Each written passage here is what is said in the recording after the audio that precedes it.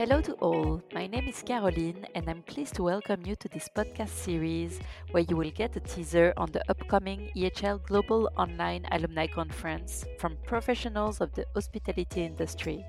I'm glad to welcome Mark Steran today. Mark is an associate professor of service management and director of Institute of Business Creativity at EHL Group. He will share with us his views on the talent crisis in the hospitality industry and how COVID-19 has accelerated this trend in the past couple of years. Do we still have faith in the hospitality industry to attract and retain talents? This is one of the topics that will be discussed on the first day of the EHL Global Online Alumni Conference. Good afternoon, Mark. It's a pleasure to have you here and thank you for your participation to this series of podcasts for EHL Alumni Conference. So could you please start by introducing yourself with your name, role, and career so far? Yeah, sure. Caroline, thank you very much. I'm very honored to be part of this podcast. So, I'm an associate professor of service management at EHL, and I'm also the founding director of the first research institute at EHL called the Institute of Business Creativity.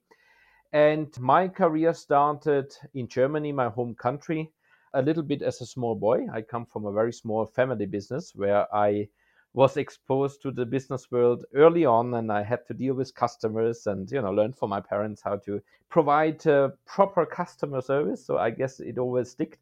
And after my A levels, I started an apprenticeship as chef in Germany in a Michelin starred restaurant, which is a world that is still to this day very, very close to my heart. And my boss there, Vincent Klink, very well known chef in Germany. He was an absolutely amazing, amazing boss, the whole family, including his wife. And I learned a lot from them. I learned from them how to believe in your mission and stick to your values that you have. And after this apprenticeship, I worked as a chef, but I very fast realized I actually want to learn more. I want to go broader. I want to go deeper in certain topics. And I decided to study, and I did kind of double degree. So I went for my bachelor in hospitality management. And in the final year, I already realized that the academic world is pretty cool. And I decided to go far away because I really wanted to discover the world of academia. And I started off at the Victoria University in Melbourne. This was my first teaching position. And then I realized I actually want to embark on a doctoral study. And I went back to Scotland. And I did what I believe the first ever study conducted on the topic of culinary creativity with Michelin star chefs all over Europe at the time. Now, of course, I have expanded my studies worldwide.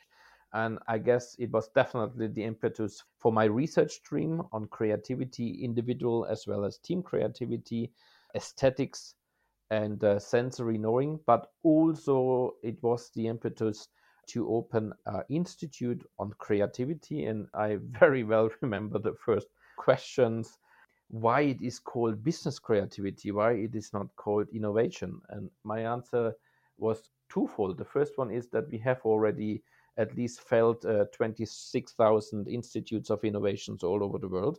And the second and more important question was simply that businesses, and I also believe academia, thinks too much about the outcome, too much about the result, and too little about the input. And when you think about the required input for innovation is human creativity. Without that, there will be no innovation. And we are really therefore focused and dedicated to help businesses to create environments in which creativity can foster and flourish. Okay, very interesting. Well, amazing professional career. But today, what leads us for this interview is a small teaser for the conference that's happening in June. And we will have a panel discussion about the talent crisis that happened after the pandemic. And therefore, I wanted to know, how did you see that in the hospitality industry? We have conducted with the Institute of Business Creativity for our funding company Metro AG in Germany a very comprehensive study in the German market about the apprenticeship and training situation. And of course, talent and simply hiring and retaining employees was one major question that we looked at. And I believe COVID-19 has simply accelerated and intensified the problem that already existed for many, many years before the crisis. I think our industry, not in all areas, but in many areas, has not done enough to remain or become more attractive and to really understand what a modern workforce actually requires. And there are many, many reasons, and many of those are known, especially to those people who work in the industry. Clearly, for many years, we talked about, the choleric and shouting head chef, where people simply run away because after 18 hours of working, they simply had enough and all that. It probably still exists somewhere. I think this has improved significantly, at least from the evidence that I'm receiving from students and from colleagues. But pay is still an issue. Work environments are still an issue.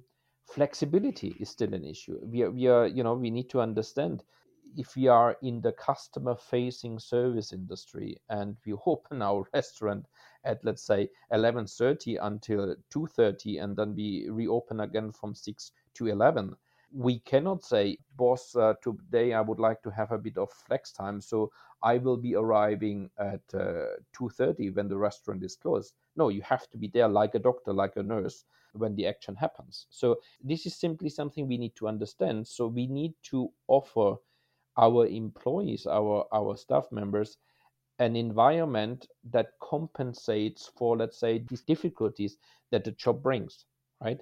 We are all used to pretty flexible life today, at least in the developed world. Mm-hmm. So these are all things where I think, as an industry, and that includes us as hospitality educators, we have to do a much better job in understanding the future workforce. At the same time, we also need, and I think that ball is in our side of the court as a university, is to educate and help understand our students what it means to be a professional.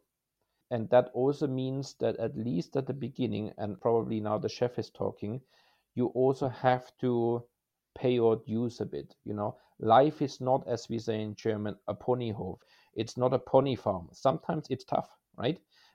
If I just think back for how many months almost in a row I had to peel potatoes, it was not nice, but it did not harm me.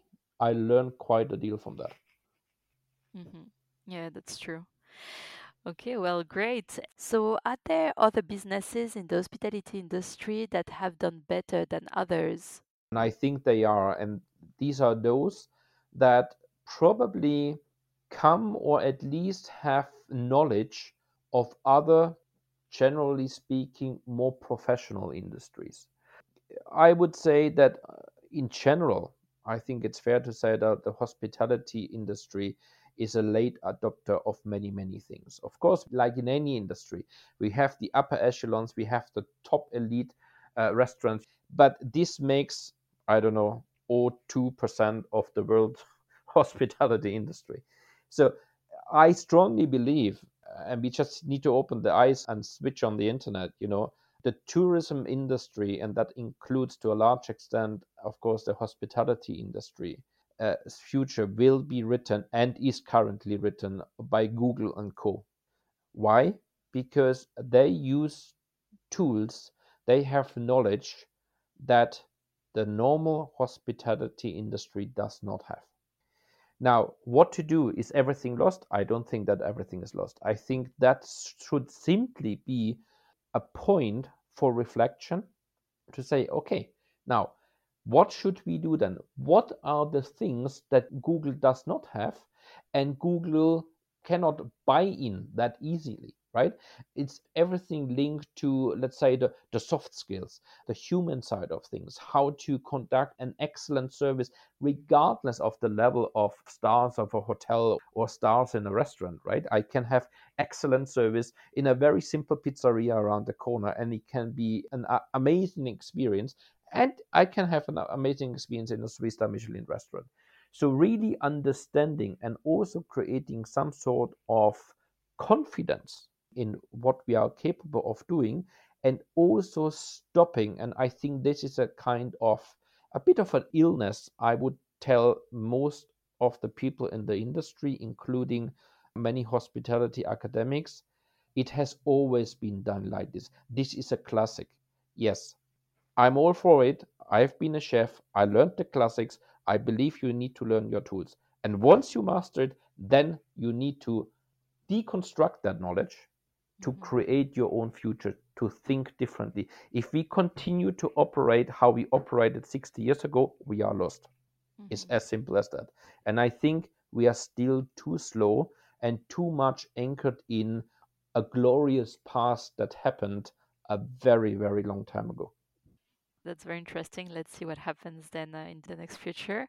But for now, I thank you very much, then, Marc, for your time today and for sharing your views on this talent crisis or the acceleration of the talent crisis that you've seen in the hospitality industry after the pandemic.